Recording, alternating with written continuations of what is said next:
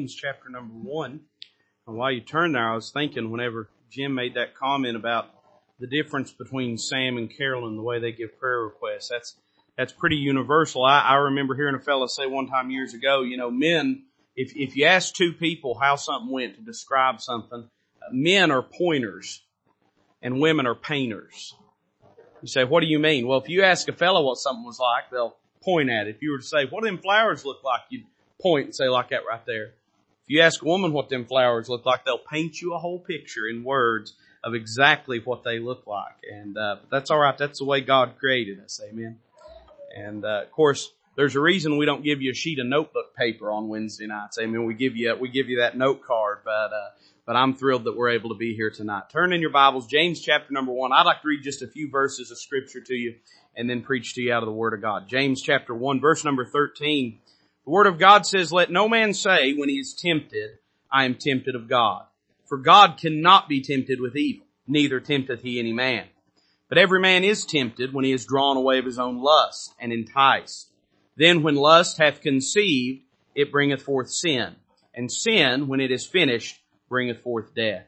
Do not err, my beloved brethren." Let's pray together. Father, we love you and thank you for this day, this opportunity to be here in your house. Lord, been so many things today that we can and should praise you for. But Lord, most of all, we praise you that we can be in the house of God, that we can gather here tonight, that we can hear the preaching of thy word, Lord, that your Holy Spirit can minister in our hearts, and that, Father, we can gain a clearer picture of the truth of the Word of God and understanding of what it says to us, and that it might engraft into our souls, that we might be made more into the image of Christ. Lord, we love you. Ask you to bless this time, speak to people, move upon hearts. We ask it in Christ's name. Amen. I want to take a few moments tonight and preach to you on the topic of temptation. Now, very often when we talk about temptation, when we preach on it, I think there is a tendency amongst the people of God, and let me say, particularly on a Wednesday night in the house of God, and in a time when very often on Wednesday night you've got a lot of people in the house of God been saved more than a few minutes. They've been saved a number of years, and they've walked with God for a number of years and a great length of time. I think there's a tendency to look at that topic of temptation and say, "Oh, preacher, that's for new Christians. They need to hear preaching on temptation. Those baby Christians, those Christians that are still on the milk and haven't moved on to the strong meat of the Word of God." Or maybe there's a tendency to say, preaching on temptation, really, that's fit for young people. And, teenagers need to hear about the great temptations and pitfalls that lie in front of them. But, if we have that tendency to think of temptation in that way, it betrays in us a fundamental misunderstanding both of ourselves and of the danger of temptation. I got news for you tonight. I don't care how long you've been saved, you're still going to face temptation. I don't care how spiritual you believe yourself to be, you're still going to face temptation. There's going to be times when things tempt you, and really I would say this, that depending on how astute and observant we are, we'd probably all have to admit that every day of our lives we are tempted with sin and with wrongdoing. And so I'd say this, that preaching on temptation, man, it ain't just for the baby Christians. It ain't just for the biologically young. But all of God's people need to be aware of the great danger there is in temptation to sin in our lives. And so I want to preach to you on this thought, when he is tempted. I find it interesting, the Bible don't say if he is tempted, but your Bible says when he is tempted. You're going to face temptation. It may be sooner, it may be later, but sooner or later you will face temptation in your life. What tempts you may be different than what tempts other people. There are certain things that just by virtue of my personality, of how God created me, and probably of my life, my experiences that do not tempt me. And then there are other things that are a temptation to me. But there might be things for you that are a temptation for you that may not be a temptation for other people. But when we speak of temptation, we need to define what we mean. The first step in discussing any topic really ought to be to define your words. Find out what you mean when you say temptation. But when I read in the book of James chapter number 1, one of the fascinating things to me is when we speak of temptation, there are basically two definitions in the Bible for it. And very often you'll find even seasoned saints of God conflating and mixing up these two different definitions. And it can lead to some very serious error in your understanding of the Word of God. And I think James goes out of his way, under inspiration of the Holy Ghost, to define these two types of temptation and to clarify God's attitude and what should be the believer's attitude for both these types. Look a little earlier in James chapter 1. Look back in verse number 2 of this chapter. And notice what James says. He says, "My brethren, count it all joy when ye fall into divers temptations." Now, hang on a minute. I thought I just read further on down in the chapter that God doesn't tempt any man. I thought I just read that temptation is not within the capacity of God to experience, nor within the capacity of God to dispense out to any man. But here James is telling me I ought to joy when I fall into divers temptations. Now, read on a little further. Verse 3 says, "Knowing this, that the trying of your faith worketh patience." Now, why did he say the trying of your faith? He describes that as being synonymous with this word temptation. So in other words, I would say this. We could give the first definition of temptation, or we could say temptation number 1 is trials, testing, and affliction. In other words, as James says it, it's the trying of your faith. And he goes on in verse 4 to say, "But let patience have her perfect work, that ye may be perfect and entire, wanting nothing." He closes this discussion about this first type of temptation in verse 12. He says, "Blessed is the man that endureth temptation. For when he is tried, he shall receive the crown of life, which the Lord has promised to them that love him." So in other words, the first way we could talk about temptation, or the first definition for it, is the trying of your faith. Trials, testing, affliction. And sometimes you'll hear people say, "Well, boy, we're just going through divers difficult temptations." And what oftentimes people mean is they are going through hard times, storms, trials, difficulties. Now, God's attitude about that is that these storms, these trials, these temptations of this sort can bear spiritual fruit in your life. It can make you perfect, wanting nothing, meaning lacking nothing in your spiritual development. In other words, God uses trials and afflictions to perfect the child of God. What should our attitude be? Well, we ought to count it all joy. Hey, listen, James didn't like trouble any more than you like trouble. James didn't like affliction any more than I like affliction, but he had observed this in the people of God, that God uses that to develop them spiritually, and therefore knowing that we have a sovereign God in control of every bit of our afflictions and trials, we can rejoice and count it joy that God is working in our lives. So this is the first type of temptation. It is trials, testing, and affliction. But almost as though James is wanting to show a stark contrast between the two ideas, verse number 13 introduces to us the second type of temptation. He says, "Let no man say when he is tempted, I am tempted of God. For God cannot be tempted," and here we have our first clue, with evil. "Neither tempteth he any man." But he tells us what temptation is in verse 14. He says, "But every man is tempted when he is drawn away of his own lust and enticed. Then when lust hath conceived, it bringeth forth sin." Therein lies that definition for the second type of temptation. If the first usage of the word temptation is trials, testing, and affliction, or, as the Bible says it, the trying of your faith, the second type of temptation, we could call it the solicitation to commit sin. When we are drawn to commit evil. Even that word evil, I don't want to get in the weeds here, I got a message to preach, but even that word evil in the Bible has two connotations. There are times it's used to describe unpleasantness, things that are undesirable, and then there are times when it is used to describe things that are morally corrupt, and that's what we find here. It's saying that to commit sin, the desire to commit sin, to engage in evil, that is another definition for temptation. And it is within that context that we find this truth about temptation in our text tonight. He's talking about the temptation or the solicitation to commit sin and to do evil. And listen, we all have the temptation at times to do the wrong thing. It doesn't matter who you are, how spiritual you believe yourself to be, we all are tempted to do evil. But how many of you know the best way to defeat an enemy is to learn their strategy? And that's why God reveals to us some fascinating and informative things about what temptation is, how it works. Listen, I don't want the devil to blindside me. I don't want sin to blindside me. I want to know how temptation is going to come. I want to know how it's going to approach me in my life. And that's what God discloses here. So I want you to notice 4 thoughts with me tonight, and then we'll be done. First off, I want you to notice the origin of temptation. Now here's what James is going to do. He's going to clear up a lot of bad theology. There are some folks have the idea that when they find themselves in a situation to commit sin, that it is permissible for them to go ahead and commit sin because after all, God's sovereign and He put them in that situation in the first place. Let me tell you something. I don't find that God anywhere in the Bible. In fact, the Bible teaches me explicitly here that when you are tempted to commit sin, when you have that tendency, that desire to commit sin, that is not of God. It is of your flesh. It is of the world. It is of the devil. It is not something God sanctions. It is not something that God spurs. It is not something that God excuses or sanitizes. It is something that is wholly and entirely not of God. One of the things you'll find about bad doctrine is bad doctrine makes for bad living.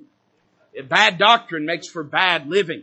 And you'll find that for every mile of road, there's 2 miles of ditch. You've heard me say that before.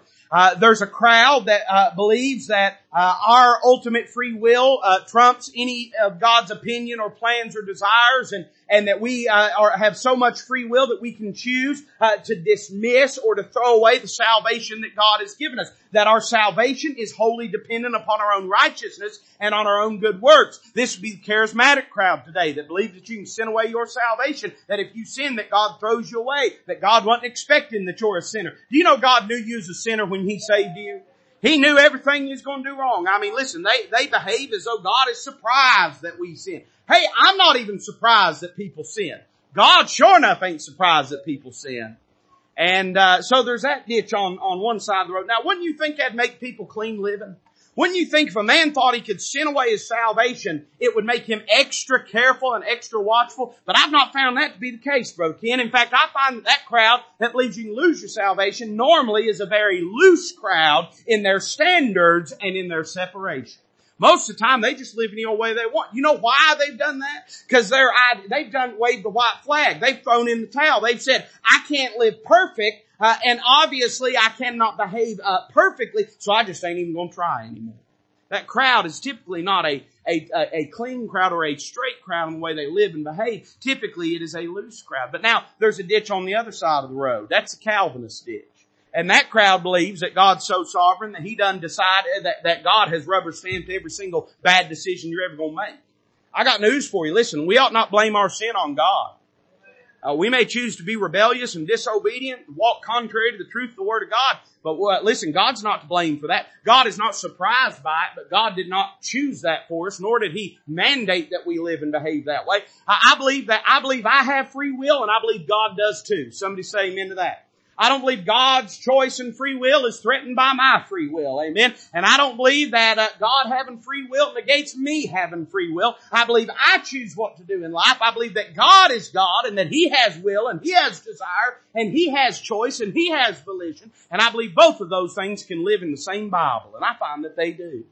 So in other words, we could say this tonight. Bad doctrine makes for bad living. And if you misunderstand what's being said here in the text, if you walk away with the idea, just reading that first half of this chapter, that God is okay with us yielding to temptation, or even that when we are tempted, let me say, it is not a sin to be tempted. We are all tempted.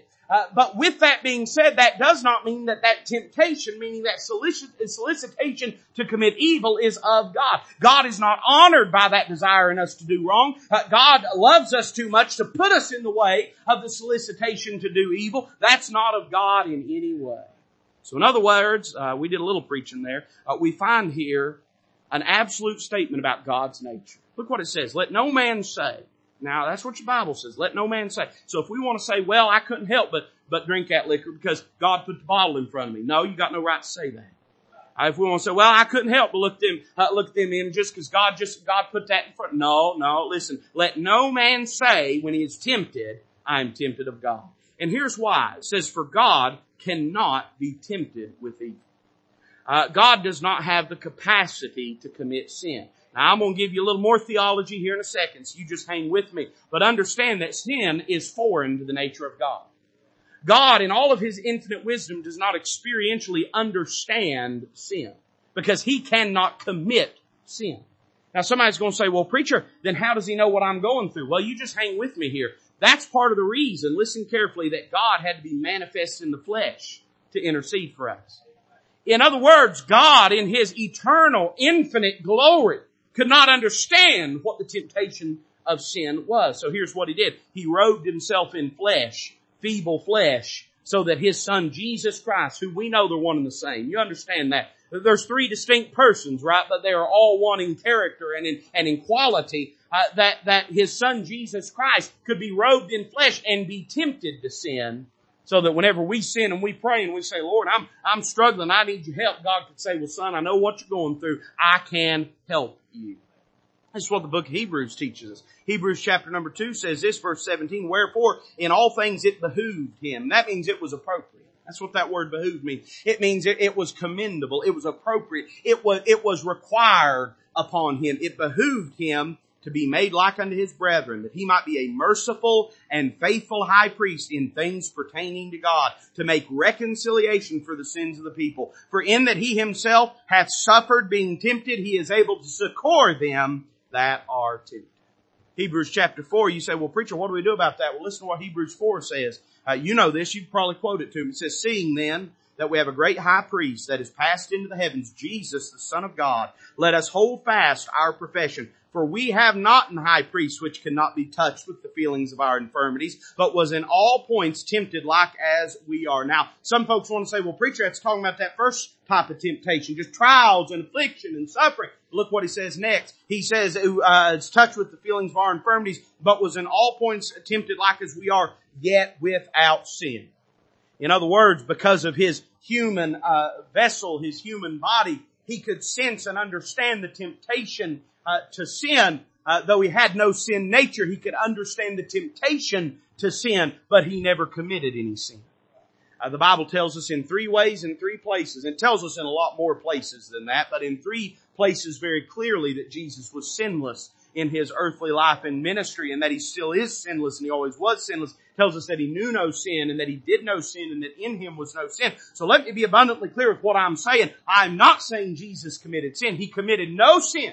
But I'm saying that in being robed in flesh, He could understand, He could empathize with the temptation to commit sin. And so that's the reason the Bible says in verse 16, let us therefore come boldly unto the throne of grace, that we may obtain mercy and find grace to help in time of need. So when you and I are tempted to commit sin, we ought not blame that on God. Amen. But we ought to recognize that that's something that doesn't come from heaven. That comes from a little lower. That comes from our flesh. It comes from the machinations of hell. It comes from the world. It does not come from God. So there's an absolute statement about God's nature. And that then leads to an absolute statement about God's behavior. Because of this, let no man say when he is tempted, I am tempted of God. For God cannot be tempted with evil, neither tempteth He any man.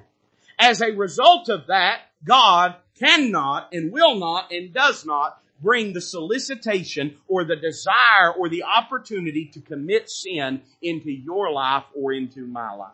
Now, it's important because of how bad this can mess us up doctrinally. And by the way, when you get messed up doctrinally, you get messed up practically. It's important that we understand this fundamental truth. Elsewise, we'll try to excuse away our sin because we'll say, well, the Lord knows my frame, but I'm but dust. And we'll say, well, God put me in this situation. And so God knew I had no choice but to sin. You'd be amazed what you have the capacity to turn away from.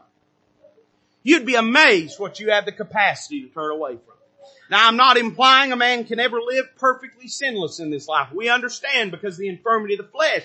Even if we had a desire to, we don't have the will to, we don't have the discipline to. But let me tell you this, every time you and I sin, we have made a deliberate choice to engage in sin. We're not just dancing to the tune of our DNA. We've exercised our choice. We've decided to. The world wants us to believe we're just sort of automatons that are just marching along in our programming. That's not the case, my friend. You and I have choice in our life. We decide whether to engage in sin. So we first learn about the origin of temptation. We can't look at God and say it came from God. It did not come from God. So then the question is, well, preacher, where then does it come from? So we see not only the origin, but we see the occasion of temptation. Look what it says in verse 14. But, here it's going to tell us where it comes from. But every man is tempted when he is drawn away of his own lust and enticed. So we could suggest this tonight. I'm not just going to say that. I'm going to say it dogmatically, all right? The world wants us to sin, but the world can't make us sin. The devil wants us to sin, but the devil can't make us sin. God does not want us to sin, but because He respects our free will, He will not absolutely prevent us from sinning. Now, who does that leave? Listen, if it's not my brother, not my sister, who's it left? It's me, O Lord. It's us. We choose to. It does not come from externalities, but it comes internally. Now, I'm going to say a word about those externalities here in a moment, but we need to understand that it comes from within us. It is our choice. It is our desire. It is our sin nature that gives us that proclivity, that tendency to do wrong. And that's even contained in our text here. I want you to notice something. We're going to jump ahead, then we're going to jump back. All right? So just stick with me. We're about to climb in the time machine. Look at verse 15. It says, "Then when lust hath conceived, it bringeth forth sin. And sin, when it is finished, bringeth forth death." Now, I don't know if you noticed this, but James just introduced to us a profound metaphor. He likened the experience of temptation and yielding to it to the experience of conceiving and bearing a child. He uses that term conceived, and it is a maternal word. It is a word connected with the idea of giving birth to a child. Let's see if we can track along with that a little bit. Now, if a child is going to be born, there's got to be parents, correct? Is that hard? Somebody get me a health textbook. We need to do a little catch up. Yeah. Somebody get me a whiteboard. Amen. If a child's going to be born, it's got to have parents. You didn't hatch out of an egg. I've met folks look like they did, but you didn't hatch out of an egg. No, you had parents. All right. It took a mother and it took a father. Can we find those in our text? I believe we can. Now stop and think about it. Who is it that carries the child, bears the child? In fact, we could say this. Who is it that the child is conceived within? It's the mother, correct? Well, the Bible says in verse 15, "Then when lust hath conceived." When some of you young families are having kids, we don't ever say, "Hey, did you hear that Tim is pregnant?" You don't say, "Hey, did you hear that Alex is pregnant?"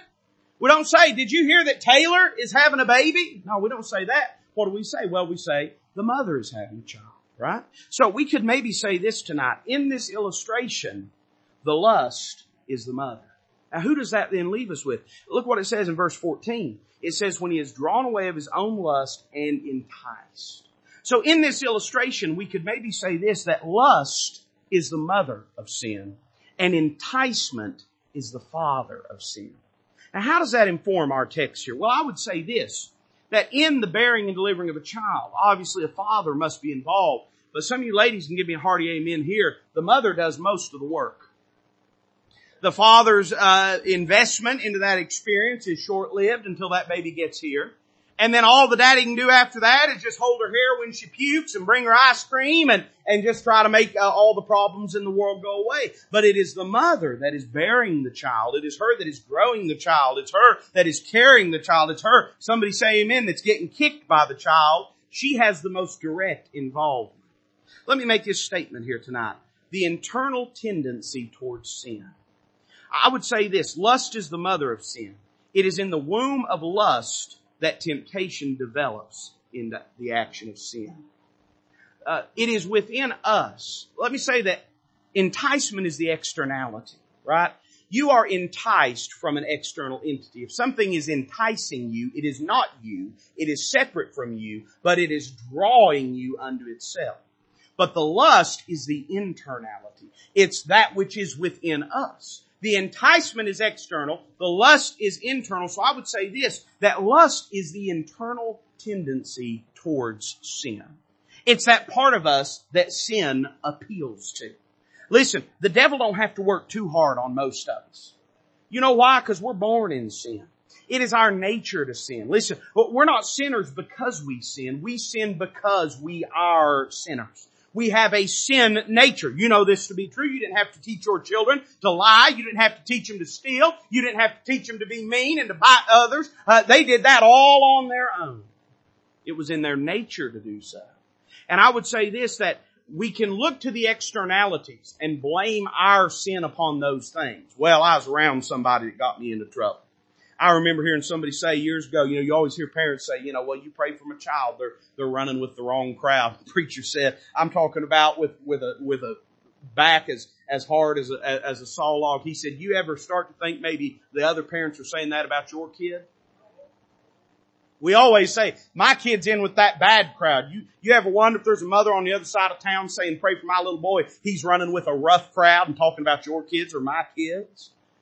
We always have this tendency to say, well, it's just, it was the situation I was in, or it was the crowd that I was with, or it was something that I just sort of tripped into and fell into. No, listen, I understand those things like a father. They must be a part of the equation. There must be opportunity to sin, but that is not the preeminent reason we sin. The preeminent reason we sin is not because of the opportunity. It is because of the tendency. Listen, you say, preacher, why is that important? Because we live in a sinful world. If you're looking for an opportunity to do wrong, it's going to be on every street corner. And if the only excuse you need to commit sin is the opportunity, you're going to live a sinful life. Until you understand that just because you are faced with temptation, that does not mean you have to engage in sin. It does not mean you have to yield to sin. That the chief performative actor of iniquity in your life is not the folks around you tempting you. It is that old man within you that is yielding to that temptation. Until you understand that, you won't be equipped to fight it. You need to understand where the primary source is of temptation. We see that internal tendency towards sin, but we understand there is an external opportunity to sin. And we would say if lust is the mother of sin, that it is in the womb of lust that temptation develops into the action of sin. We could say that enticement is the father of sin. It is required, but it is much less involved in the developing of sin. Now somebody's going to say, well, preacher, what's a good rule of practice? Let me say this. We ought to perform spiritual abstinence. You ready? I'm sure that has some wild, crazy definition if you Googled it, so don't Google it. But just for the sake of the message tonight, can I tell you there's one type of birth control that's 100%? And that's abstinence, right? They used to teach that in schools, didn't they? Now they want to handle them in pills and packages and all kinds of things. But they used to teach them in school. There's a surefire way. Unless your name is Mary, there is a surefire way to guarantee that there won't be any unexpected pregnancies. That's abstinence, correct? But now let's apply this to the spiritual realm. You say, now preacher, I want to live right. I want to live clean. I want to be honoring unto God. How can I do that? Well, first, you have to recognize that temptation to commit sin, it lives within you. There is a weakness within you to commit sin and to do wrong. But now, let's just take it a step further. One of the best ways to guarantee that ain't going to happen is don't ever find yourself in the place of enticement. Don't find yourself in the place of enticement. Listen, why do we keep a watch on teenagers? Don't get nervous, all right? Don't get nervous. Why do we keep a watch on teenagers? Because we don't trust them. Because they're not to be trusted. It's not that they're mean, although a lot of them are. It's not that they're sneaky, although a good portion of them are. It's that they can't even trust themselves. They are not to the developmental age to practice discipline and clear thinking. That's why they shouldn't be voting. Somebody say amen to that. We don't trust them. We don't trust them because they can't trust themselves, and they do not understand that yet. So what do we do with our young people? We make sure we don't say, let's have youth event, pile them all up in dark corners, right? Because we're smarter than that. We understand that if they are in that environment, they do not have the discipline to make sure that they keep themselves clean and righteous. Now let's apply that spiritually. If you know that you can't trust yourself, because within you lies the temptation to sin, then what is the smartest way to keep your life clean and straight? Don't ever go into a dark corner with temptation in the first place. Stay out of those situations. You know how Paul said it? He said we're to give none occasion to the flesh. Give none occasion to the flesh. So we see the occasion of temptation. But now let's think about this. What about the offspring of temptation? If this analogy holds, then we're saying lust is the mama, enticement is the daddy. What kind of little baby do they have? Let's have the reveal party. What kind of baby are they going to have? Well, the Bible says in verse 15, then lust, when lust hath conceived, what does it bring forth? What does it bear? It bringeth forth sin. Now you're going to say, well, preacher, I already knew that. If that's all you was going to tell me, you could have emailed it to me. I could have said it at the house. But let's stop and think about this for a moment. If the illustration is that the committing of sin is like the bringing forth of a child into the world, what does that tell us about sin? Well, it tells me two things. One, it makes me think of the love of the sin that we commit. I would say it this way, our foolish attachment to our sin. You know, parents are basically, when it comes to their kids, they're basically fundamentally irrational. You'll do things for your kids that don't make no sense. You'll do things for your kids that if you were left unchecked, that would harm them because you love and are addicted to their praise and approval. Now you say, but preacher, why do people raise good kids? Because hopefully they have the depth and spiritual understanding and foresight to do not what is desirable to their kids, but what is developmental for their kids.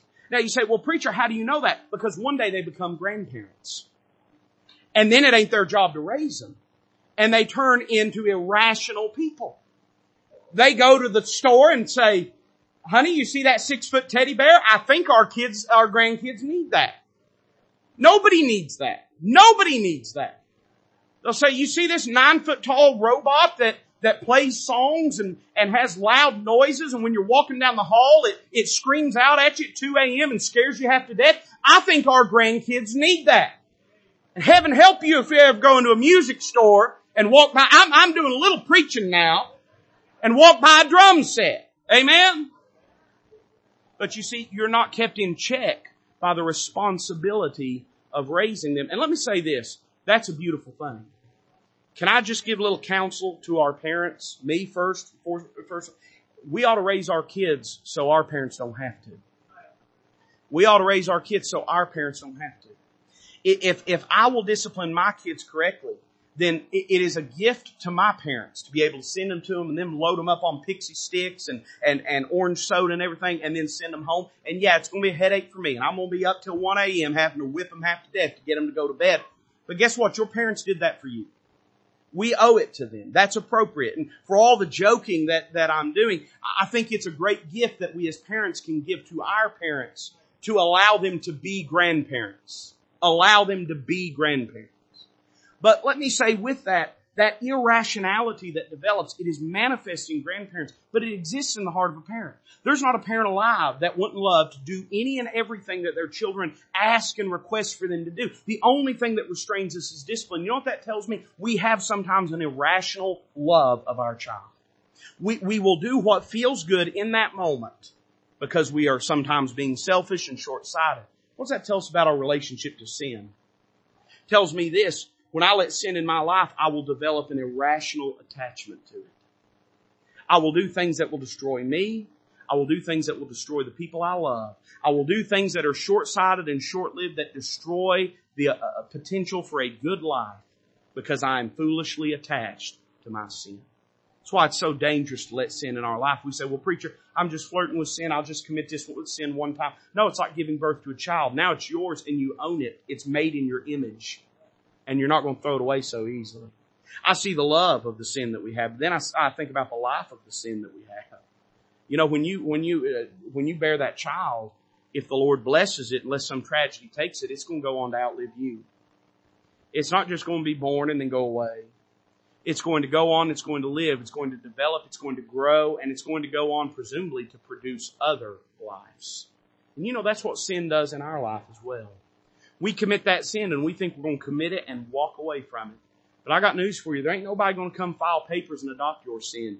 You committed it, you're going to have to raise it. And it's not going to go away just in the next few moments. It's going to stick with you. It's going to bear with you. I would say this, if the love of the sin is our foolish attachment, then I see here in the life of the sin, it's further advancement. It's not just going to go away once we commit it. It's going to hang around. You say, and let me just for half a moment, let me jettison the analogy because I don't want you to misunderstand what I'm saying. But you say, preacher, what can we do about that sin? It's why we have to mortify our sin. It's not going to go away on its own. It's got to be dealt with, right? We've got to deal with it. We've got to put away our sin. It's not just going to go away on its own. It's got a life of its own now, and it will go on and produce other sins in our life and lead us down a path. I had a keen awareness when we were having both of our children that I was committing myself the rest of my life to love and to care for these children. I've seen my parents love and care for us. I mean, they call us, they check on us, they make sure we've got what we need when we come through the house. Mom chokes us to death trying to feed us. And anytime I've got anything I'm doing, if I'm working on anything around the house, Dad's calling me. Is everything going all right? Is everything all right? They don't just when they turn 18 quit being your child. They're your child for the rest of your life. And I recognized when I was having my boys, listen, this is it. They're going to be mine. They're going to have my heart for the rest of my days. Why don't we have that clear of an understanding about the impact of sin in our life? We don't just walk away from it. We're going to be connected to it for the rest of our life. We need to understand the danger of that sin in our life. And somebody's going to say, well, preacher, how do we ever deal with it? We'll say a word before we're done. But we just need to understand at this point that sin don't just go away.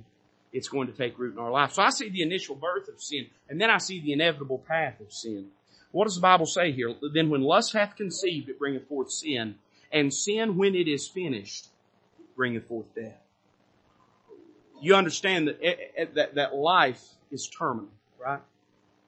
Everybody. People say sometimes, we're dying. This person's dying. That person's dying. And I'm not trying to be unkind. I understand untimely death and sorrow and loss. But you understand that we are all dying. From the moment we're born, we're dying. We are set on a path of death. And it is inevitable for us. Now, there's a generation that'll escape physical death by means of the rapture, but that is the anomaly. That's the exception to the rule. And the exception, all it does is prove the rule, right?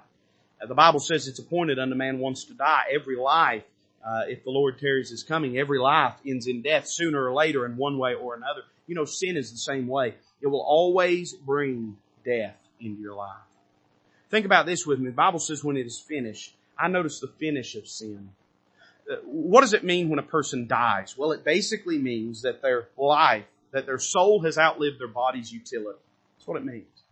You don't cease to exist anymore, right? Your soul and your spirit, they still live. They go on into eternity, either into the presence of God or into hell and condemnation, depending on whether you've received Christ as your Savior. But what's happened is your soul and your spirit have outlived your body's utility. Your body breaks down. Maybe through some great immediate trauma, maybe through a car crash, it may be through an accident, or it may just be through the decline of your health. But one way or another, what happens, it outlives its utility. You know what happens in your life? Eventually, sin outlives your life's utility. Once it's consumed everything, once it's destroyed everything, it'll be finished with you. And you know what'll happen? There'll be nothing left. You say, preacher, I can go on enjoying my sin forever. No, there's coming a day it's going to be finished. It's going to be finished. It's going to be done with the utility of your life. What a shame it'd be to die, though we're saved and on our way to heaven, but to die our life broken and used up by sin. Wouldn't that be a tragedy? But there's coming a day sin will finish with us. And then I see the fruit of sin, it bringeth forth death. Now, just like it did in the Garden of Eden, and I think that's probably what James had in mind whenever he penned this, was he was thinking about how Adam and Eve, and Adam particularly, ate of the fruit of the tree, and then that brought about death. Paul said it this way, wherefore as by one man sin entered into the world, and death by sin, in that all have sinned. And he goes on to say, the universality of death is proof of the universality of sin. In fact, everybody dies is proof that everybody is a sinner by nature. But you understand that the physical death is secondary to that spiritual death. That Adam died spiritually the day he ate of the fruit. It took some 900 years for his body to catch up. But he died spiritually the moment that he ate of it. That's how sin is in our life as well. There are certain sins that you may commit that may never physically deplete your body. But they spiritually bring a dampening of your relationship with God, of your obedience to Him, of the usefulness of your life. Brings all those things about. And you may not see the external evidence of that for a long, long time, but it happens immediately in your life. That change takes place, and it brings forth death. You say, preacher, the sin I'm committing, it won't kill me, maybe not on the outside, but it will kill your spiritual life, your walk with God.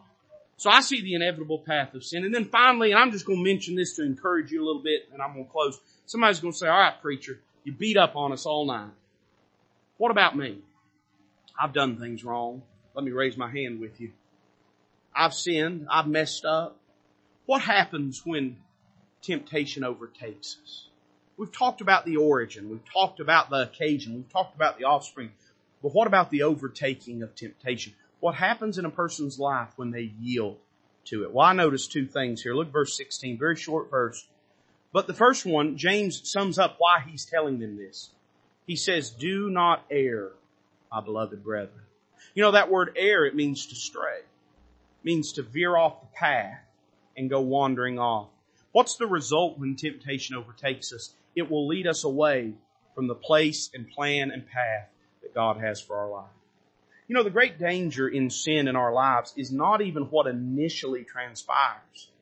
It's just, most of the time, it's the first step off the footpath. That's why we play around with it. Because we think, it's not a big deal. I mean, it's just a small thing. Nobody even knows about it. And God will forgive me anyway. That's true if you seek God's forgiveness. But can I tell you a tricky thing about sin? It gets you heading in a path, and you won't stop long enough to turn around and look back at the Father's house as you're headed off to the far country. That prodigal son, he could have stopped any place, Brother Ken, between there and the pig pen. But he didn't. He just kept walking. You've heard this before, that every great journey begins with one step.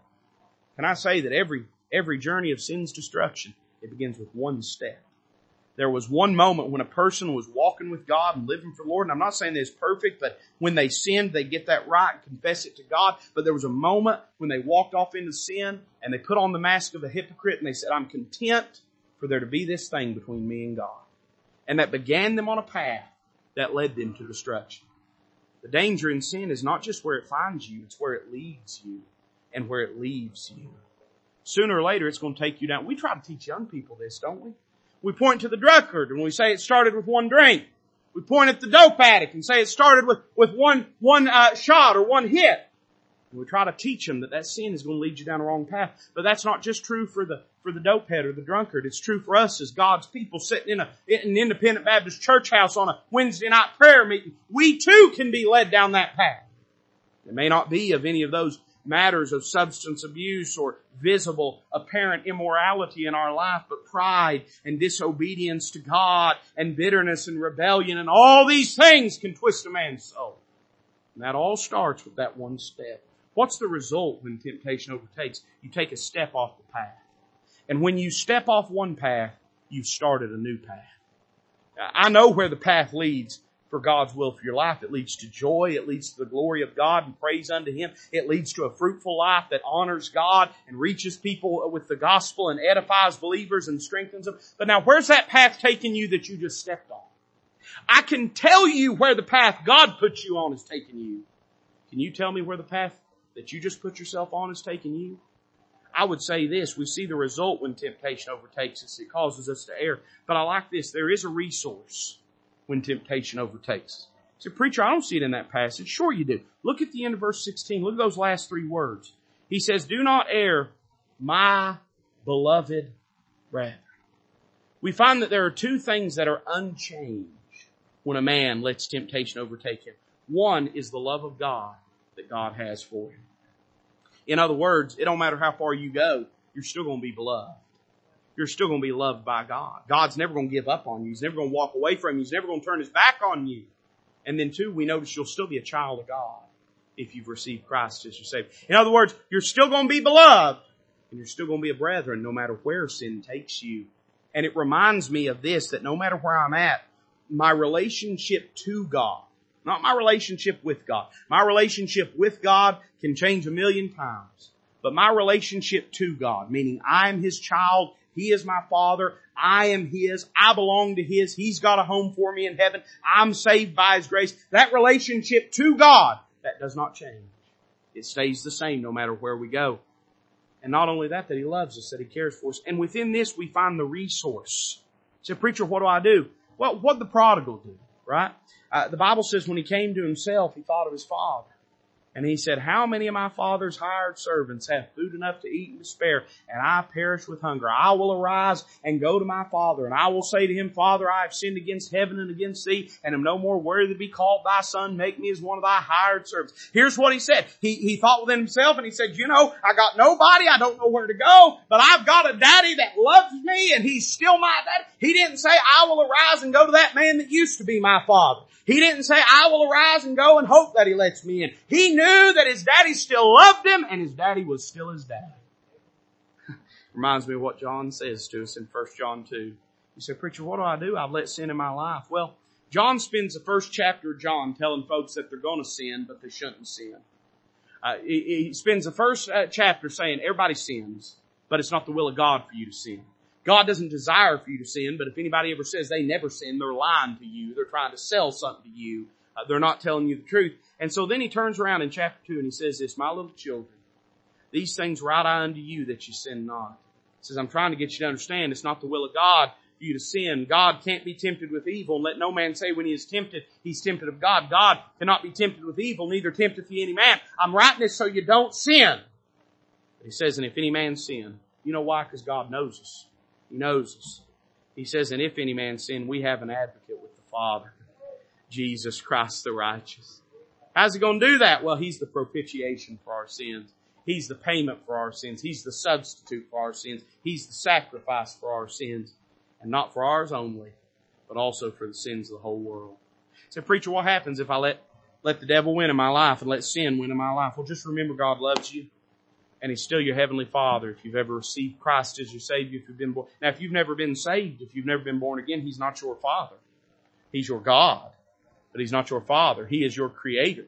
But He is not your Father. One day He'll judge you in your unrighteousness. He'll condemn you to hell. You're condemned already, the Bible says. He came not to condemn the world, but that the world through Him might be saved. He didn't come to condemn the world. The world is condemned already because they've not believed on the name of the only begotten Son of God. If you're lost, then you're under condemnation. But if you're a child of God tonight, if you've received Christ as your Savior, asked Him to forgive you and save you, believed on Him for salvation, then rest assured, you say, preacher, I've let sin in my life. What do? Don't forget that you're still a child of God.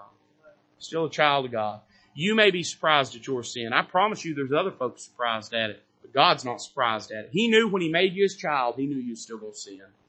You're still His child, and guess what? He still loves you. So go back to the Father's house. Ask Him to forgive you. Ask Him to cleanse you, and you'll find He'll restore you, and He'll give you the fellowship that you once had. Let's bow together tonight as the musician comes to play. The altar is open. Father, I pray that your people get help tonight. Lord, there's not a person in this room that's not going to face temptation. There may be something active present in their life that they're struggling with. There may be nothing right now that they could put a name to, but they just know, because I know and we all know that we live in the infirmity of our flesh. They know they're going to face temptation. We all are. Lord, there may be some here tonight that have yielded to temptation. There's some matter that stands between them and you. Whatever the case, I pray they find a place at this altar and they deal with that, Lord. It's not going to be helped by ignoring it. It's not going to go away. It's just going to grow larger. So I pray they'd find a place down here and they'd bring it before you and let you cleanse it in your blood and let you wash them from it. Lord, bless this time we have in Christ's name with our heads bowed, our eyes